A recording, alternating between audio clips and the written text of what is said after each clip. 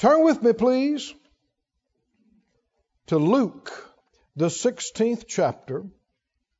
Luke chapter 16. We're going to read our text and go further as the Lord would help us into this series we began some time back called One Master. Somebody say One Master. One Master. Luke 16 and verse 10. Luke 16:10 says, "He that is faithful in that which is least is faithful also in much. He that is unjust in the least is unjust also in much. If therefore you've not been faithful in the unrighteous mammon." Now this is the second time he's mentioned mammon in this chapter. And mammon is money and wealth and things personified. It's money as a god. If you've not been faithful in the unrighteous mammon, who will commit to your trust the true riches? Keep reading. If you've not been faithful in that which is another man's, who will give you that which is your own? No servant can serve two masters. Who can do it? No one can do it. Either he will hate the one and love the other, or else he'll hold to the one and despise the other. You cannot serve God and mammon. You can't serve God and money. You can't serve God and stuff. You'll hold to one and despise the other. If you try to serve both of them, you'll be frustrated. You'll be agitated because one's going to be getting in the other's way all the time. And at some point you got to decide which one you want the most and turn loose of the other and go after that one. You can't serve God and mammon. Now it goes on to say in verse 14, the Pharisees also who were what? Covetous, heard all these things, and they derided him. They spoke negatively about what he was preaching. They scoffed at it.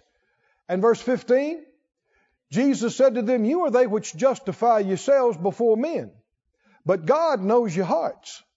For that which is highly esteemed among men is abomination in the sight of God." Does God have a different value system? Amen. Different priorities than the world's general way? His thoughts and His ways are higher than those that are accepted generally here in the earth. But thank God, by the Spirit of God, we can have His ways revealed to us. How many want to see things the way He sees them? Yes. Pray it out loud. Father God, open my eyes. Enlighten me to see things the way You see them. That Your values would be my values. Your priorities would be my priorities. Hallelujah. In Jesus' name. Is that His will? Then you know He heard it. And if you know He heard it, what else do you know according to the Word? You know He's going to do it. So expect it. I said expect it. Tonight, tomorrow, the next day, something will come up and you'll think, "Whoo, I like that." And God will say, "I ain't much on it." How many know He'll talk to you the way you understand? Somebody says, "God wouldn't talk that way." If that's the way you get it the best, He communicates to you the way you understand. If the Lord tells you, "No, I'm not pleased with that. That's not important to me," then what do you need to say? Right. Now that I look at it again, if you don't like it, I don't like it. Or if you say, "Whew, now I'm not much on that," and God says, "That's important to me," and you go, "Whew, right. That just went way up on my list. If you like it, I like it." Go with me over to the book of 2 Corinthians, the second chapter. 2 Corinthians 2. 2 Corinthians 2 and verse 11. He said, this is the Amplified. He said, to keep Satan from getting the advantage over us, for we're not ignorant of his wiles and intentions. Young's literal translation says that we may not be overreached by the adversary. NIV says that Satan might not outwit us. We're not unaware of his schemes. Complete Jewish says not to be taken advantage of, for we're aware of his schemes. He said in Luke 12, we've been reading too, where he said, take heed and beware of covetousness, for a man's life doesn't consist in the abundance of the things he possesses. And the reason the Pharisees got upset about what Jesus said about you can't serve God and mammon is because they were covetous. And covetousness simply means a yearning for more, and the same word has the meaning of fraudulency. Fraudulency and extortion. And when I first saw that, I didn't see, how does that, to be covetous means you want something you shouldn't want, or you want something more than you should want it. But then how does that mean the same thing as fraudulency and extortion?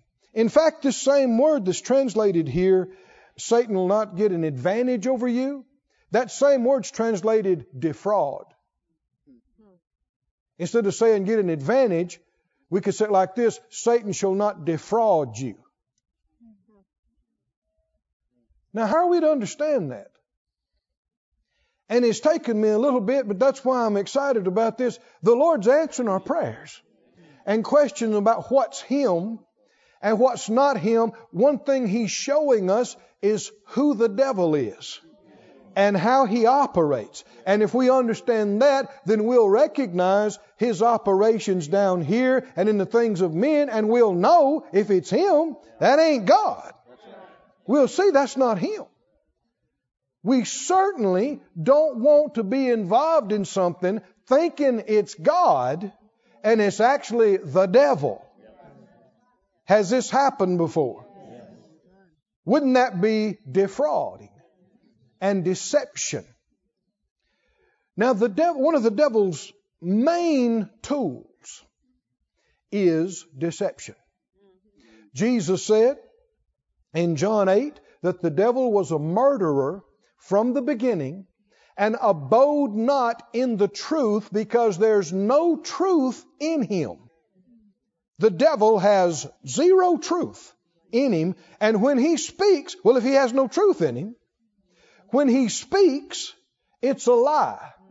Because he is a liar and he is the father of lying. He fathered lying, deception. And there is nothing more devilish than deception, than lying.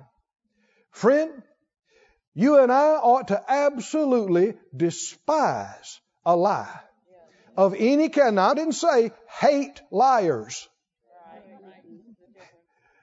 but hate lying and deception. And I know a lot of people grew up different ways. And sadly, a lot of church-going Christians grew up with a lot of deception in the house and were taught as children to lie. Little white lies that won't hurt anybody. There ain't no such thing.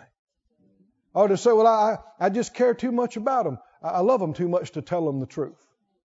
That's junk. If you're a believer, if you're going to act like the Lord, lying is not an option. It is absolutely impossible for God to lie. Is that true? So if there's lying involved, if there's deceiving involved, then the devil's in it. Now keep that in mind. If deception is involved, the devil is involved. Every time, to whatever degree somebody's yielding to him. And it'd be hard to find somebody in this room or in Sarasota or watching by the internet that's never told a lie. It'd be challenging. I mean, it starts early. 2 years old. You hear the cookie jar rattle. You told Junior not to get into cookies. And you come in there, and the cookie jar is on crooked, and there's cookie crumbs on the counter, and Junior's there, and he's got chocolate on his face. Junior, you been into cookies? Mm-mm. And people laugh. Honey, it ain't funny. You won't be laughing when they're 16 and lying to you about if they took money out of your purse or not, or where they were, or what they've been doing. It doesn't get any more devilish than lying. This is so serious, and yet so many people treat it so trivially and like, well, I guess we all lie some every day. You don't know everybody, and you don't have to lie every day. In fact, you can go for years at a time and not try to deceive one person or tell one lie. I'm not telling someone, well, I told that, but it wasn't true, so I guess I lied to you. No, if you believed it to be the truth, you weren't trying to deceive them. An error and a mistake is not the same as a lie. We're talking about purposely trying to deceive somebody. That is devilish. And no matter how much you've done it in the past, you ought to want to get rid of it and get it away from you and make up your mind you're going to be a person who's a person of their word and honest and represent the Lord. And you can't be a man of God and a man or woman of faith unless you make this decision. It's going to get in the way. I mean, think about Mark 11:23. This describes a person of faith. What does a person of faith have to do? If you will say to this mountain and believe that what you say comes to pass, you'll have what you say. What do you got to believe? Didn't say you got to believe what God says. What do you got to believe? You got to believe what you say. Well, if you're a liar and you know half the time what you say is not true, you're going to have major problems believing what you say. That's why I say you can't be a person of faith unless you're a person of your word. We've all made mistakes in these areas. But listen, let's get it set in our heart. I'm not going to be a liar. In fact, somebody needs to say it right now.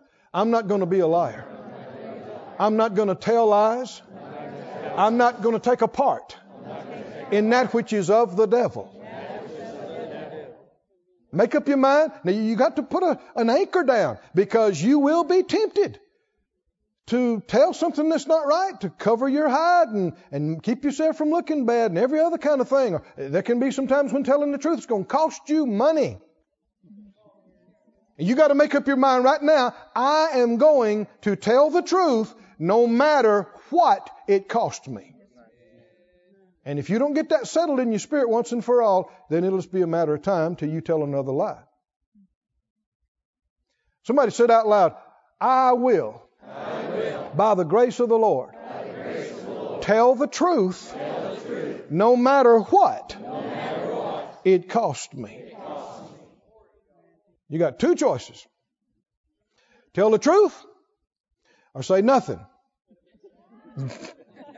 But what you say must be what you know and believe to be the truth to the best of your knowledge and understanding, or elsewise you're yielding to the enemy when you begin to try to deceive somebody. And how many feel strong about this? That's what the devil tries to do to you every day of your life, is deceive you and lead you wrong, get you to believe lies and rob from you and defraud you. You do not want to be like him at all.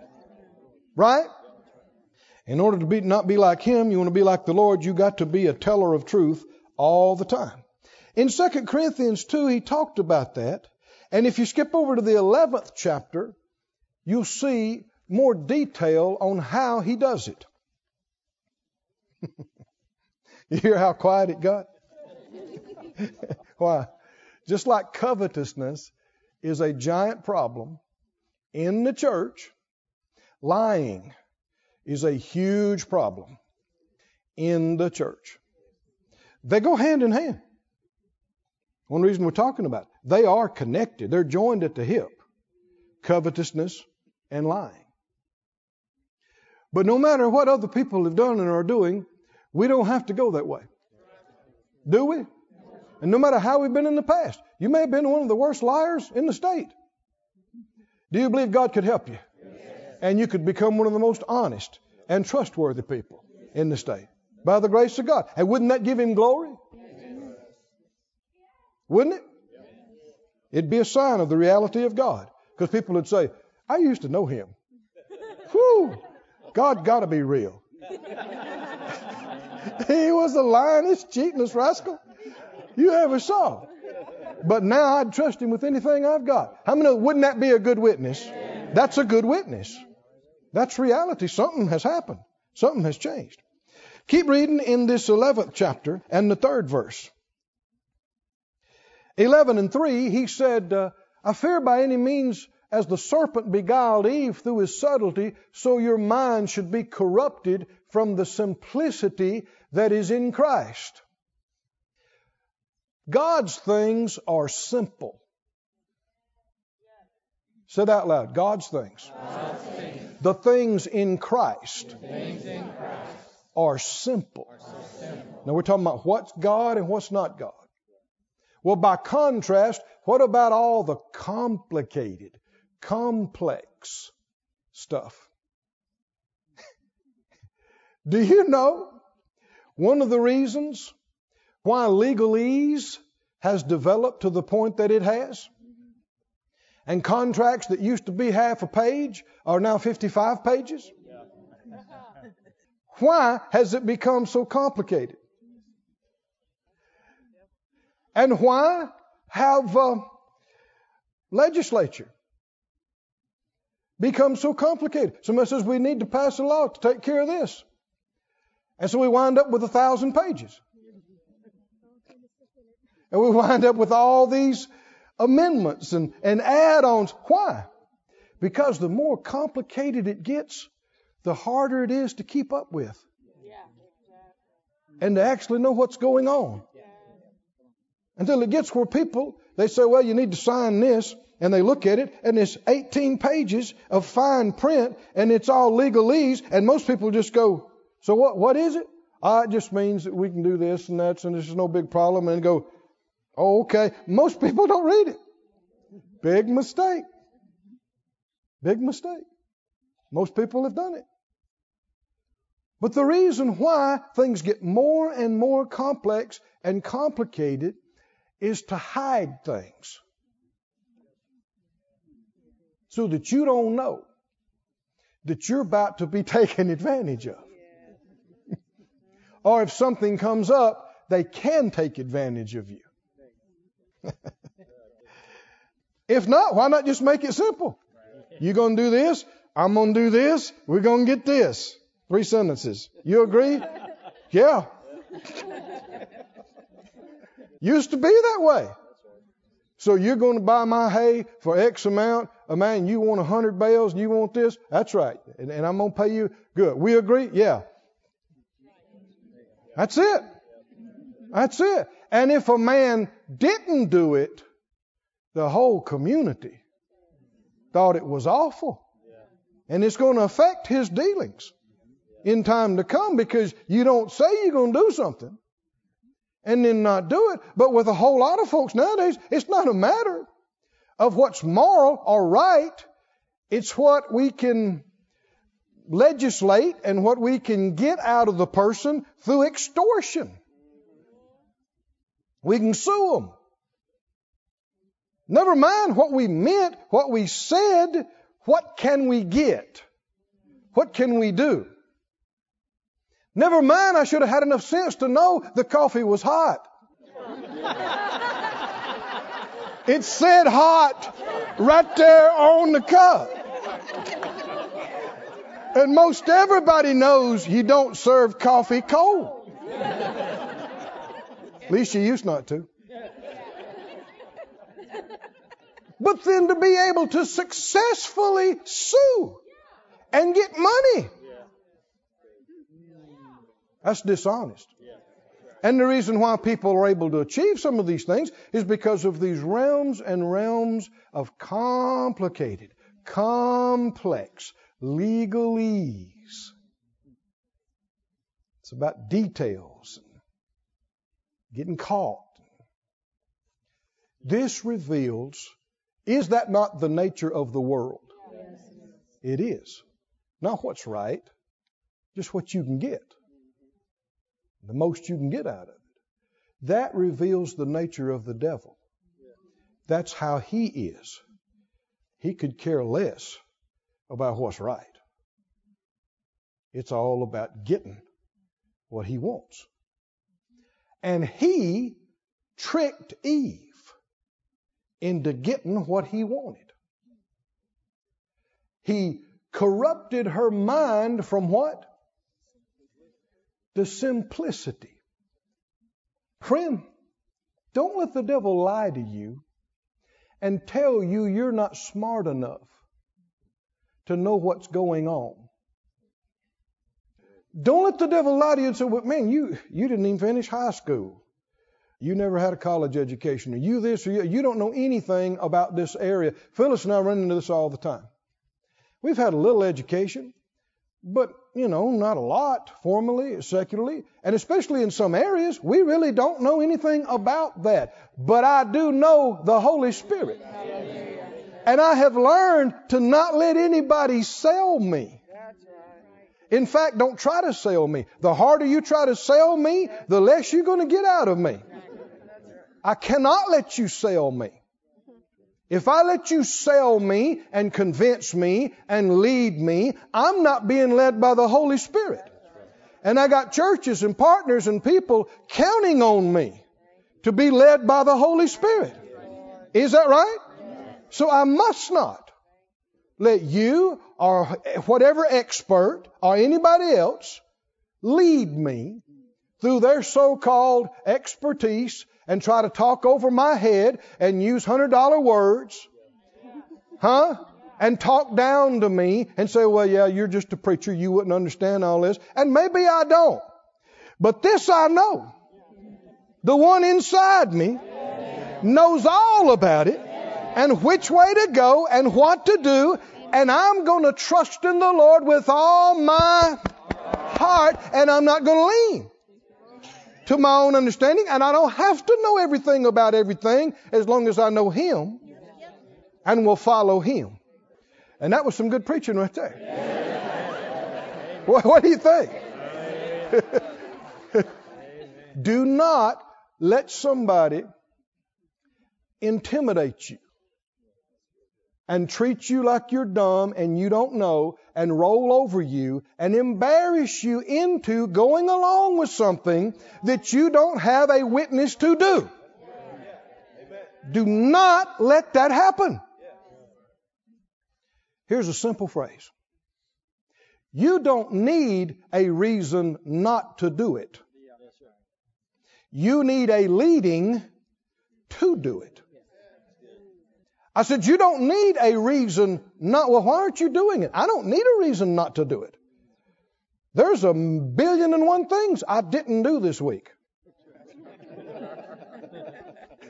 There's 1,000,001 things I'm not involved in, and our church is not involved in, and the ministry's not involved in. And there's a whole lot of problems we haven't had because of stuff we haven't been involved in. Whole lot of things I just don't do. Whole lot of things I'm not a part of. I don't need a reason not to do it. I need a leading from the Holy Spirit to do it. He said, verse 3, that her mind was corrupted from the simplicity. And he said, he's warning these saints at Corinth lest the same thing happen to them. Do you reckon the devil's still trying to do the same thing? He is the original con man. And he's very tricky. He's very subtle. Very, very tricky. Skip down to verse 13. He said, he's talking about individuals that had come in. He said, they are false apostles, deceitful workers, transforming themselves into the apostles of Christ. Were they real apostles? They were not. But a lot of people thought they were. Keep going. No marvel, for Satan himself is transformed into an angel of light. That's why Hollywood movies and horror movies about the devil are such a joke. The devil never comes with horns. and a pitchfork. He never comes as a monster. So you can see who's inspiring the scripts. One of the devil's worst nightmares is that you find out what's actually him. Satan himself is transformed into what? Angel of light. He comes as an angel. He quotes scriptures. And he's here to help you. Come on, are y'all listening or not? Is the Lord answering our prayer about what's God and what's not? He is. This has been in here all the time. But some way or another, every time people hear Satan, every time people hear devil, they either want to think, that's just some kind of figurative something or other. And they don't even believe that such a being exists. Or they go in the ditch on the other side of the road and he's this awful monster that they are scared silly of. None of that's true. The child of God has no reason to be afraid of evil beings. None. Because greater is He that's in us than he that's in the world. But at the same time, we don't need to be foolish and act like we do not have an adversary arrayed against us who is trying to trick us, deceive us, defraud us 24/7. I wish it would stop sometimes, but he doesn't. There is this endless onslaught to trick you, to deceive you, and defraud you. He comes not, except he is coming to do what? To steal, to kill, and destroy. It's all the time. But he can't do anything if we won't give him place. How many remember the Bible said, give no place, neither give place to the devil? If that said neither give place to him, that means it is possible not to give him any place. Is it? Resist the devil. What'll happen? He'll come in and beat you up anyway. No, resist the devil and he will flee from you. I'm saying there's no reason for you as a child of God to be afraid of the enemy. But we do need to know how he operates, and we do need to be aware and recognize when he's trying to do something and not let it work. Not go along with it, and certainly not let him fool us into thinking it's God when it's him. Keep reading. He said, no marvel, Satan himself is transformed into an angel of light. I had a fellow one time, he wanted to argue with me about some things that I had just preached. And that day especially, you know how sometimes we give a lot of scriptures? That day I gave a lot of scriptures. I mean, it was just one after the other. And I wondered which scripture he didn't agree with. Because I mean, I hardly commented on it. It was just scripture after scripture. And he said, I don't believe that. I said, what don't you believe? And I quoted some of the scriptures. He said, to make sure I was hearing him right. And he said, no, I don't believe that. And he was talking about directly the scriptures. I said, why not? And he said, an angel appeared to me. I saw him. Had a white robe on. And he said, I never saw his face. But I saw him. Just as like I'm seeing you. And he told me this and gave me this revelation. And he began to describe it. And the further he went in, by the second sentence, I knew where he was going. I'd heard it before. It was error. It was wrong. It contradicts, the scriptures contradict it. And he said, but I saw this. And as he was saying it, I thought, he probably did see an angel. As he's describing it, I can see he is completely convinced. And I'm seeing, I think he did have an experience. But friend, just because you saw an angel doesn't make it God. Just because you had a dream, I don't care how real it was. Or you heard something, or you saw something, Satan himself. Am I reading the Bible? What happened? Satan himself is transformed as an angel of light. That's why you need to know the Word. Right? You need to know the Word and you need to know the Holy Spirit. I don't care if a 50-angel choir descends through the ceiling tomorrow morning about daylight and sings to you in the most amazing light and sound display you have ever seen and heard. If it contradicts one half of one verse in this book, you laugh at it. Come on, are you listening to me? And you say, I do not accept it.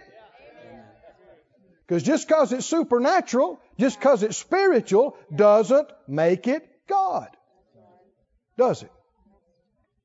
Keep reading. Therefore it's no great thing if his ministers also be transformed as the ministers of righteousness, whose end shall be according to their works. So do you see his ministers? Does the devil have ministers?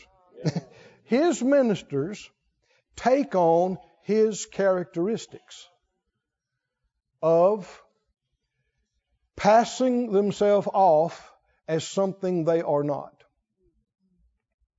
God's ministers take on his characteristics of love and light and truth and grace and peace and joy. The devil's ministers take on his characteristics, wolf in sheep's clothing, passing themselves off as something that they're not. I said the enemy, the devil, the adversary, is the original con man.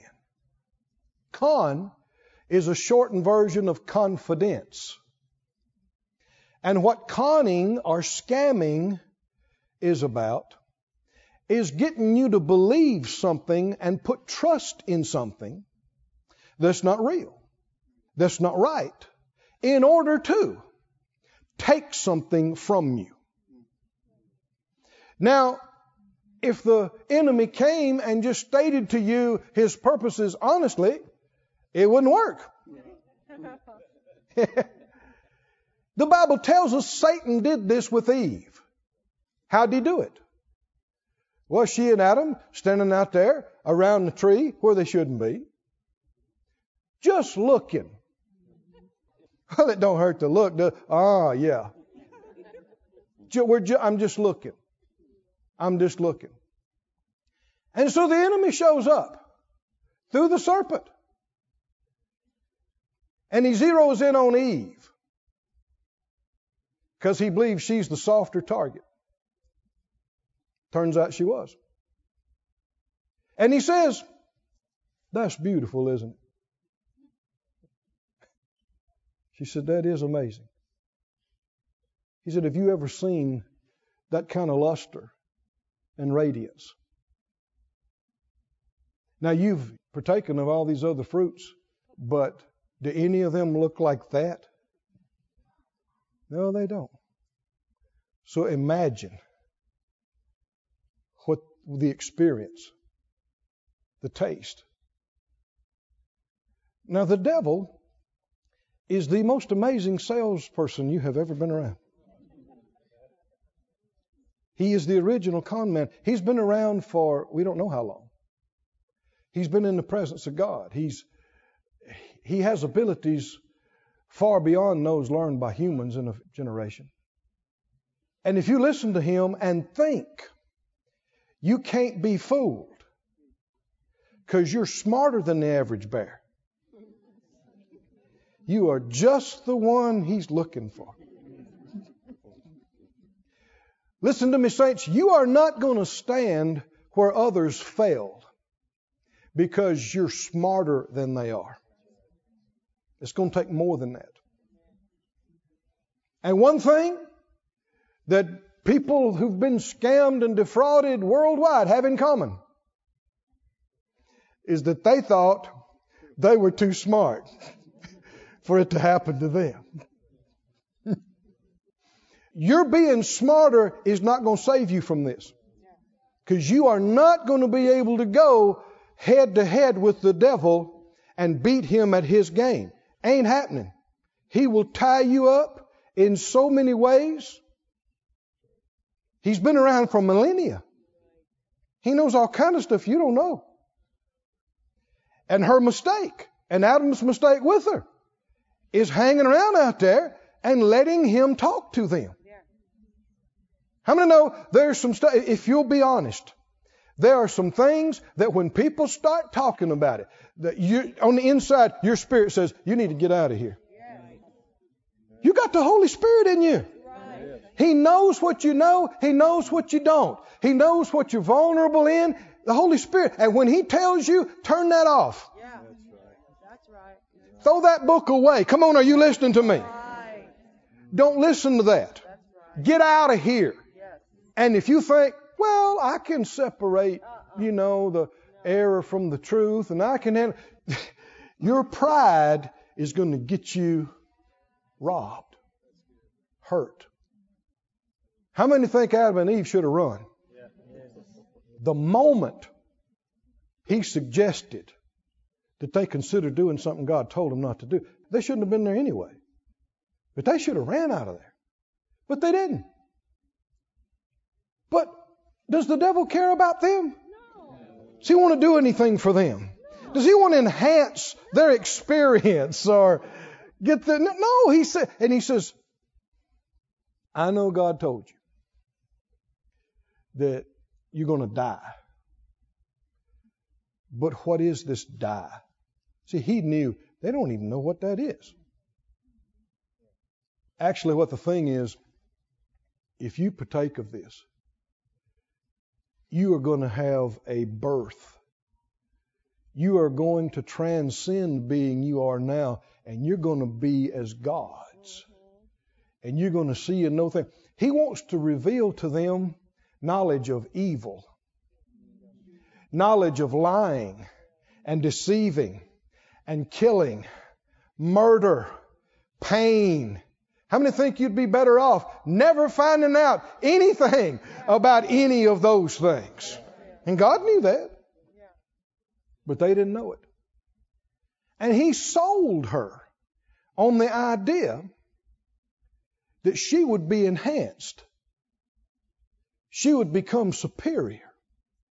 She would develop onto another plane, into a greater being, which is His pride. He's the one that wanted to be like the Most High, that wanted to get out of His place and challenge God's authority. He was able to breathe His deceiving, lying, rebelling stuff into her and into them. And she bought it and was deceived. She believed the lie and only later found out He's after their dominion in the earth. He wants them to serve Him. Con man. Or con devil. Con being. This is the way he operates, the same way today, and his ministers operate this way. 2 Peter 2. 2 Peter 2:1. Said there were false prophets among the people, even as there shall be false teachers among you. Reckon any are around today. Who privily will bring in damnable heresies, even denying the Lord that brought them, and bring upon themselves swift destruction. And many shall follow their pernicious ways. How many will follow them? Many. By reason of whom the way of truth shall be evil spoken of. It'll come to the point where the truth will be despised in some circles. And through what? Verse 3, are you there? Through what? Covetousness shall they with feigned words make merchandise of you. Now, feign has to do with false, phony. Phony words, and they will take you for what you have. Whose judgment now of a long time lingers not, their damnation slumbers not. Let me read the NIV. In their greed, these teachers will exploit you with stories they have made up. The Amplified says, in their covetousness, they'll exploit you with false arguments. The English says, in their greed, they'll make a profit out of telling you made up stories. Covetous practices. Skip on down to verse 14. Said they have eyes full of adultery and that cannot cease from sin, beguiling unstable souls. Now, did you notice at every turn what's involved? Falseness, lying, deceiving, beguiling, and heart they have exercised with covetous practices. They've practiced this and they're good at it. Cursed children, he says, which have forsaken the right way and are gone astray, following the way of who? Balaam, the son of Bosor, who loved the wages of unrighteousness. What did he love? He loved getting the money and the stuff, even though it was a wrong way to get it. Verse 16. He was rebuked for his iniquity. Anybody remember who rebuked him? The donkey. Speaking with a man's voice, forbade the madness of the prophet. Now this man really was a prophet. And yet, like the Pharisees, he was covetous. And at this point, this covetousness made him mad, crazy. Covetousness will blind you and make you stupid. Now, I don't have to go too far. Do you know of anybody who has done some dumb stuff that they should have known better and got burnt and lost? Why didn't they know better? And so many of them, especially people of God, after it happened, you know what they said? I knew I shouldn't have done that. I knew something was wrong with that. I knew I shouldn't have trusted them.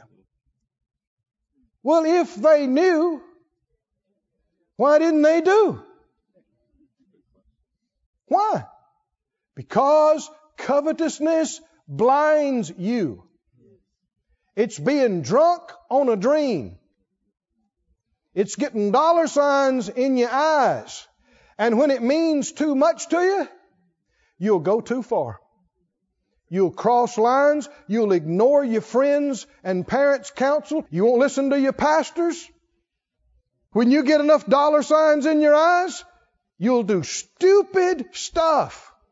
Here's a prophet who just gets mad. God told him, don't go. And he thought, this king is offering me millions. And he knew he had it. And he knew he could do it. And he began to think what he could do with that money. I could get a new pool. Not just any pool. I'm talking about in ground. I'm talking about Olympic size with the high dive and the slippery slide. And a Bentley. And a Bentley. And I could move out of this dump. There's a place right over there, 3.5 acres for $5 million. 20-room house. All I got to do is go over there and put the hoodoo on these Israelites. The Lord told him, don't go. But he couldn't stand it. And he got so worked up that he's driving his little donkey and he's going over there. He's crazy. He's got money on the brain. Can you see this? This is the picture of covetousness. Wanting something too much. And I'm going to go ahead and get into it right now. Beware the big deal. The big deal. What are you talking about, Brother Keith? The big deal that's going to take care of everything and then set us for life. Because that's not how God does it. So, well, maybe sometimes. No. The big deal that just takes care of everything and sets us for life, where we don't even have to think about it anymore, and then that I can almost single-handedly take care of the church and all the things of God, ain't gonna happen. Not God. That's not how it works. Would you like some scriptures? Thought you would. Go to Jude 4 and then go to Proverbs 28. Jude 4, just one chapter in Jude. Or you can just go to Proverbs and I'll just read it to you from Jude. I'm reading the Living Bible. He talks about individuals that are constant gripers, never satisfied, doing whatever evil they feel like. They are loud-mouthed show-offs, and when they show respect for others, it is only to get something from them in return. Showing favoritism to gain advantage. The New Century says they brag about themselves and they flatter others to get what they want. And it's a matter of phony faith talk in our circles. Friends, I couldn't count on my hands the number of cons I have seen in the body of Christ just in my 30-some years of ministry, Phyllis and I. I know of churches, large, nice works, that have lost their buildings and properties because of a con. Worked hard for decades to get where they are. And this shyster came in, sold them on all this stuff they're going to do, and got them to sign some stuff and trust him with some stuff. Next thing you know, it's all gone belly up. A lot of the stuff he said was there never was there.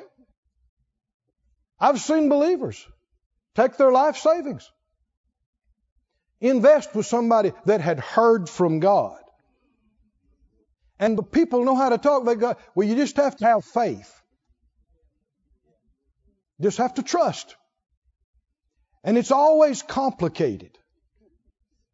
It's too complicated for you to understand. There's all this stuff going on, and there are legal ramifications, and there's gold, or there's silver, or there's cars, or there's land, or there's houses, and we just got them where we can get them, and we can turn them over, but we need you to get some money here so we can get them out. And, of course, we can do things for the church. And the sell is that, man, you're going to pay off everything you got and everything you've been believing for. And all the confessions you've been making about houses, buildings, and lands and paying everything off. This is it. It's going to come in one fell swoop, and you almost single-handedly are going to be able to take care of the church from now on. Say it out loud. Not God. That's not how He does it. Covetousness is idolatry.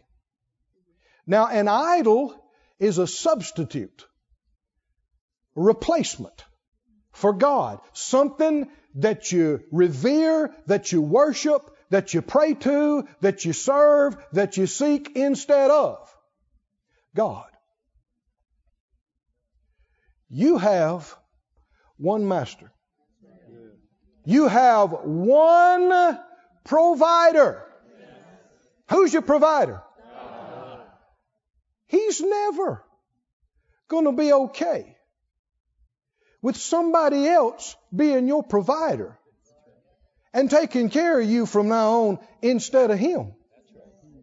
He's never going to be in a scenario where you don't have to believe Him or hear from Him from now on. No. You and me are going to have to walk by faith now, tomorrow, next week, till we draw our last breath. And that means we're not going to know where it's all coming from. We're not going to have it all done ahead of time and never have to think about it again. Some things can happen. And we should expect to reap some harvest, even some big harvest. But this one big deal that's going to fix everything and set you for life and take care of the church from now on. Tell me again. Not God. It's not God. Go to Proverbs, please. Proverbs 28 and 16. He said, the prince that wants understanding is also a great oppressor, but he that hates covetousness shall prolong his days. Anybody in here that hates covetousness? Money's not my master. People of real faith do not court and flatter wealthy people or famous people because they know they don't have to. Because they know who their source is. They know who their source is. I don't feel the need to try to find out who's got money in the church. I purposely don't know what you give, and I don't want to know. And the people that I go to, the churches that I go to, we go to them at no charge. Whatever, if they want to sow something, that's between them and God. And I don't need to know what somebody has. So-and-so's real wealthy. Well, what's that got to do with me? Maybe you could talk to them. Absolutely no way. No way. I either know who my source is or I don't. And it talks about individuals flattering people. Not with honest motive, but because of what they think they might get out of them. And so there's all these politics. Oh, dear me. It's in too much of the church world. Politics. Getting to know somebody. Rubbing shoulders. Smoozing. Do you know who your source is, saint? Yes. Didn't you don't have to beg anybody for anything. What did David say? I've been young, now I'm old. Let me tell you something I've never seen. I've never seen the righteous forsaken. I've never seen his seed begging for bread. Why? You don't have to beg anybody. Not mama, not daddy, not the boss man, not the supervisor, not the customer, not the client, not the banker. You don't have to beg anybody for anything if you know who your source is. And God never intended that you be anybody's source either. And them have to beg you and depend on you. That's humiliating. Isn't it? That's why it's never God's will for the church to become somebody's source, or a believer to become somebody's source, or believers in the church to become the church's source. That's never going to be the plan of God. Never going to be the will of God. Never. Or for somebody to become your source. They're going to take care of you from now on. Don't you buy into it? Don't you put your faith?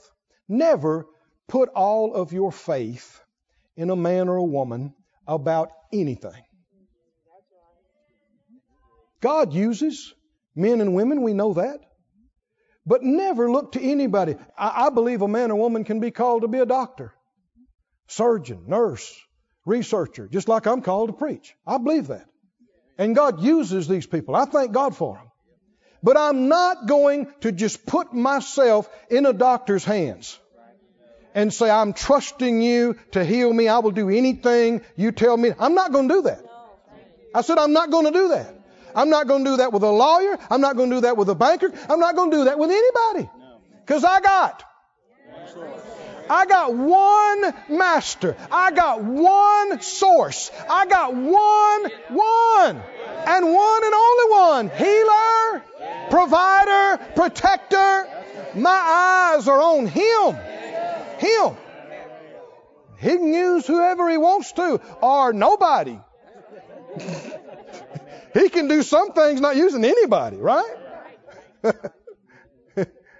But I must not get my eyes on a man or woman and think I got to court them, flatter them, grovel with them, and beg them, do them favors and hope to get something back. No. People who have real faith and know who their God and source is, don't do that. Because they know they don't need to. Can't you say amen or oh me or something? He said, he that hates covetousness shall prolong his days. A man that does violence to the blood of any person will flee to the pit. Let no man stay him. Whoso walks uprightly shall be saved. He that's perverse in his ways shall fall at once. He that tills his land, that sounds like work, shall have what? Plenty of bread. But he that follows after vain persons with harebrained ideas, pie in the sky, what'll happen to him? He'll have plenty of poverty. How many believe this scripture is just as true as Philippians 4:19 or Mark 11:23? We're getting into it tonight, aren't we? Verse 20. Verse 20. A faithful man. Now, what is a faithful man? Faithful's two words. Faithful. Now, we know it also has the idea of being loyal and dependable, but why would you be loyal and dependable? It's because of trust. You trust in somebody in this situation. It keeps you acting like this. It comes back to faith. What will happen with this man or woman? They will abound with blessings. But what else? Read the rest of the verse. But he that is in a big hurry to get rich, what's going to happen? Am I reading the Bible? The Lord blessing you and enriching your life and adding to you is Bible, is God. Getting rich quick is not. I said it's not. It's not the way He works. Rich is one thing. Getting rich quick, contrary to Scripture. Did I write this? Am I making this up? He that makes haste to be rich. Friend, you know I believe in prosperity. You've been around here in a length of time. I believe God's a good God. I believe the finer things in life are not just made for the devil and his bunch. The Lord will give you richly all things to enjoy. You've heard me preach. If you've been around, you know. But my chief goal in life is not to be rich. And the chief goal of these churches is not to pile up a bunch of money. No. Our goal is to have all the resources, to do everything we're supposed to do, to reach everybody we're supposed to reach. Yeah, that's going to take a lot of money and a lot of stuff, but that's not about having money and stuff. It's about having what you need to do the job. Don't mean a thing that you say, ooh, we got money in the bank. Ooh, we got money in the bank. What does that mean? Or if you say, ooh, I got money in the bank. You know what? One of these days, you're going to have to give an account for what you did with it. Whether you let it sit there and rust and do nothing, or whether you did something with it. I'm not talking about to me. You're not going to give an account to me. But to Him. It's not about stuff. It's not about money. It's about getting the job done. I said getting the job done. Keep reading. To have respect of persons is not good. See, this goes right along with being covetous. Why would you show respect to persons? We talked about that last week. Treating people special treatment because you think they got some money. Why would you do that? Because you hope you'll get some of it. They'll give you some of it some way or another. It's not good. For a piece of bread, that man will transgress. He'll compromise his own morals and standards to get something that he or she wants. Verse 22. He that does what? That's in a hurry to be rich has an evil eye. Why? He wants it too much. Didn't the New Testament say the love of money is what? It's the root of all kinds of evils. He that hastes to be rich has an evil eye. What does that mean? If you want it too much, you're willing to go too far to get it. and considers not that poverty shall come upon him. Let me read the Living Bible on this. Verse 20. It says, the man who wants to do right will get a rich reward, but the man who wants to get rich quick will quickly fail. Verse 22, trying to get rich quick is evil and leads to poverty. The Message, verse 20, committed and persistent work pays off. Can you see a recurring idea here? The Lord will add to you, and if you stay with Him, He'll add some here to you. He'll add some more to you. It builds progressively. Over time, can you see? That's His way. With you hearing and obeying and sowing and reaping, and you'll have some big harvest. But you're never going to have this great big thing happen from Him that you don't even have to pray anymore or be led anymore, or that you can just trust ride somebody else's coattail the rest of the way. That's never going to be Him. He said, committed and persistent work pays off. Get rich quick schemes are rip-offs. I told you, Phyllis and I we've witnessed close hand. I can think of a dozen scams and cons that have been pulled in our circles. I don't know what happened in all these other places. I know that billions of dollars are stolen each year from people because of scams and cons. And I know that church people, and especially faith people, are some of these guys' favorite targets. You know why? Because we are ready to believe. We practice our life building within ourselves. We don't have to see it. We don't have to understand it. We don't have to have physical proof. We believe amazing things can happen. We believe miracles can manifest that we don't understand, and especially prosperity believing folk. They believe the wealth of the sinner is laid up for the just. We believe that amazing things can happen, and that's why it makes our kind such prime targets. Because they roll in and they go, I've heard from the Lord. The Lord put me in connection with this, and I don't tell anybody. But this is something we got to move on quickly. And if we can just get enough money to get this and get this over here, then man, we can make all these millions off of it, and you can pay off everything you got, and we can finance the gospel. Well, what exactly is it? I can't get into too much about it. You just have to trust. Just have faith. Well, how's that all going to work? Just have faith. Just trust. Go with me to Mark 11:23 again. 22, excuse me. Just trust. You have to have trust. Now, y'all gotta stay in faith. I'm going talking to them this week. I'll be in London, and then we'll be in Istanbul, and then we'll be in St. Petersburg. And the Duchess's second cousin has got me access.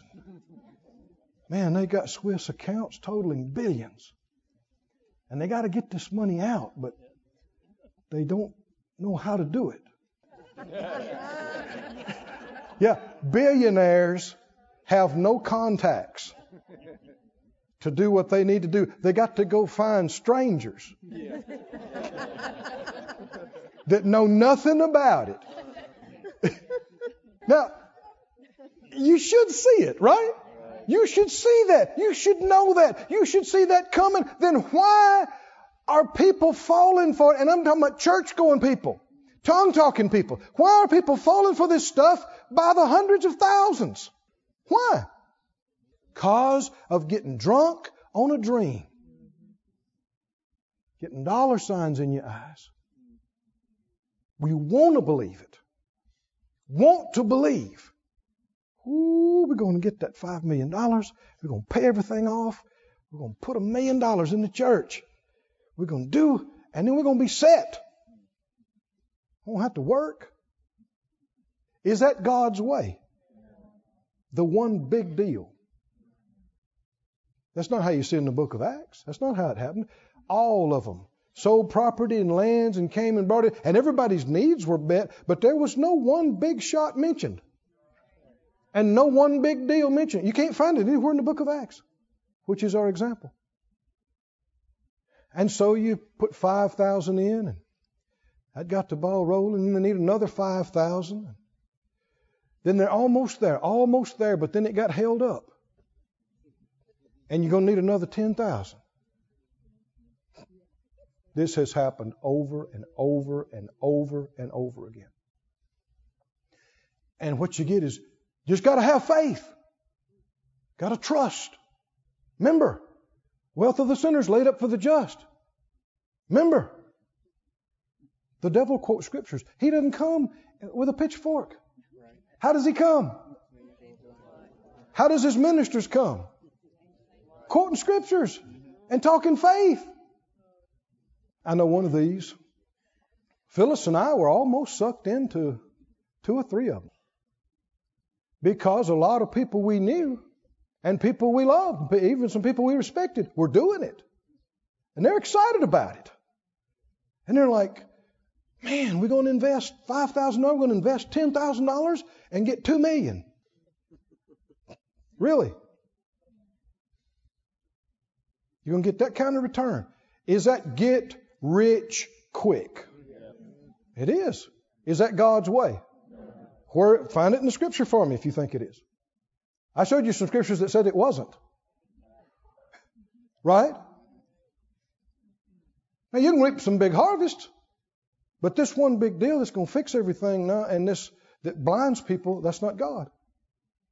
And so it went on, and we had been contacted, and everything's in place, and we hardly had any money, but we could put together a few thousand.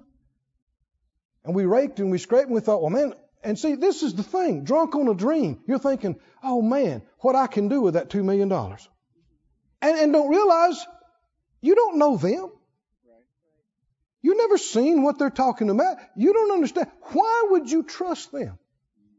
That's why I said last week, if somebody comes up to me, which this has happened, I don't know, a dozen times, and said, I'm going to give the church $1 million. Should I jump up and be happy? Why? I don't know them. I don't know them.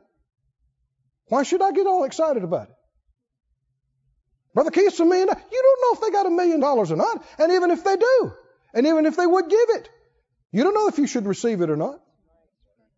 I told you last week about cases of churches I knew that received money and wished to the Lord they hadn't later on when they found out it was stolen and they had to pay it back after they'd already spent it. And so it came down, and this person said, well, you know, are y'all in? No, we've only got a couple of slots left. And, you know, and the time is, you know, after I get whatever it was next week or 2, that was it. And it's hush, hush. And so I hadn't jumped in. Thank God, by the grace of God, I hadn't been a quick to jump in type guy. The Lord helped me with that. But still, it looked good. It sounded good. People that know more than me are jumping in strong with lots of money. And I'm thinking, well, I don't want to miss out if the Lord's trying to do something for me. And we got seed in the ground. We're believing for big harvest. Maybe this is it. I remember I was in a hotel. We were in a convention. We were supposed to meet with the person and bring them our check that afternoon. And we had scraped together a few $1,000s. Not much, but a few. But it's all we had. And I put my nose in the carpet real serious. And I said, Lord, doesn't seem like you've said anything to me about this. Because I had asked him. And it's like I got nothing. And He spoke to my heart. I don't mean I heard a voice outwardly, but inside very distinctly. He brought to my mind, just like that, when Peter was on the housetop. You remember that? And fell into that trance. And those men came down and were knocking on the door. Remember what the Lord said to him? Go with them, nothing doubting, I have sent them. You remember that? Now, they're total strangers to him. And this is what the Lord said to me. He said, I've said nothing to you about these people. You have no reason to trust them. He said, I've said nothing to you about these people and this thing. So you have no reason to trust them. You find Mark 11:22? Put it upon the screen. Jesus answering them, he said, have faith. That's half the phrase. I said, that's half the phrase. That is not the phrase. Come on, tell me the phrase. Have faith in God. We are supposed to trust God without seeing, without understanding, without natural proof. But that's not the same thing to trust people. We are not supposed to trust people blindly and call it faith. Faith in people is a totally different thing from faith in God.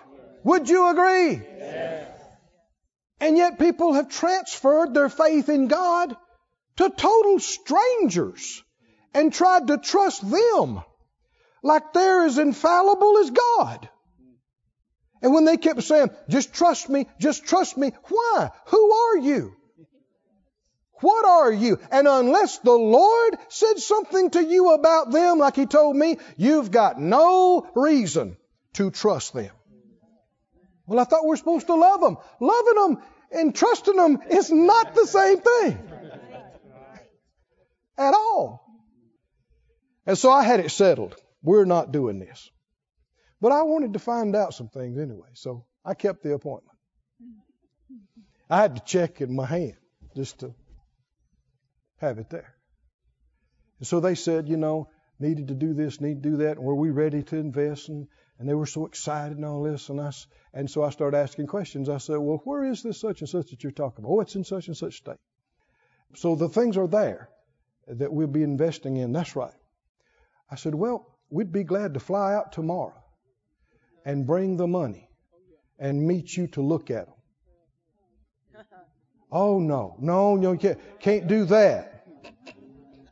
And I mean, it wasn't long. I asked a few other questions, and they decided they might not even have a slot for me anymore. Thank God. Because it was one of the biggest rip-offs. Hundreds of millions of dollars, I saw the figures, were ripped off of churches, faith churches.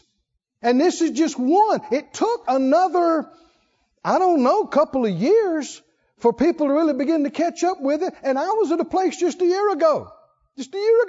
And the pastor began to tell me about this amazing opportunity that had come up. It's the same con that the Lord helped us stay out of 10 years ago, 15 years ago. And good guy. And he's fallen for it. He was. Tell me who you're supposed to have unquestioning faith in. God. What about everybody else? I like the title of that book back in the 60s. It said, in God we trust. All others pay cash. And I'm not saying that you can't trust somebody, but you need to measure the trust you put in people carefully. And the people that you trust a lot should be people that you have seen a lot, who've proven themselves month after month and year after year. You don't let some total stranger come up and you go with them and jump into something with them. The only exception is if the Lord did tell you, I've sent them. That's the only exception. Otherwise, you don't need a reason not to do it. You need a leading to do it. And if we'll do that, we will not be taken advantage of and defrauded by Satan's devices. He's doing not just with money, but he's doing this in every realm of life. And thank God the Bible said we're not ignorant of his schemes. Hallelujah. We got the greater one inside us. And we don't have to know all these particulars. All we got to know is if I don't have a witness to do it, bye-bye. Right? I don't need to hear anything else. I don't need to understand anything except his leadings, his directions. Stand on your feet, everybody. Oh, hallelujah. Glory to God. Hallelujah. Are we thankful that the Lord's helping us out? He's sparing us from being taken advantage of and being defrauded and being tricked and tripped up. Let's just lift up our hands and thank him that he loves us and is protecting us and keeping us. Hallelujah. Thank you, Lord. Thank you, Lord. Come on, just lift your hands and praise him and worship him. Oh, thank you, Father. Thank you, Father. Thank you, Father. Oh, thank you, Father. Thank you, Father. Thank you, Father. Thank you, Father. I worship you. I praise you. Hallelujah, hallelujah, hallelujah. Oh, hallelujah. This ministry has been brought to you today free of charge by the partners of More Life Ministries and Faith Life Church. If you would like to help send this word to others at no charge, you can become a word sender today. For more information, visit our website at morelife.org.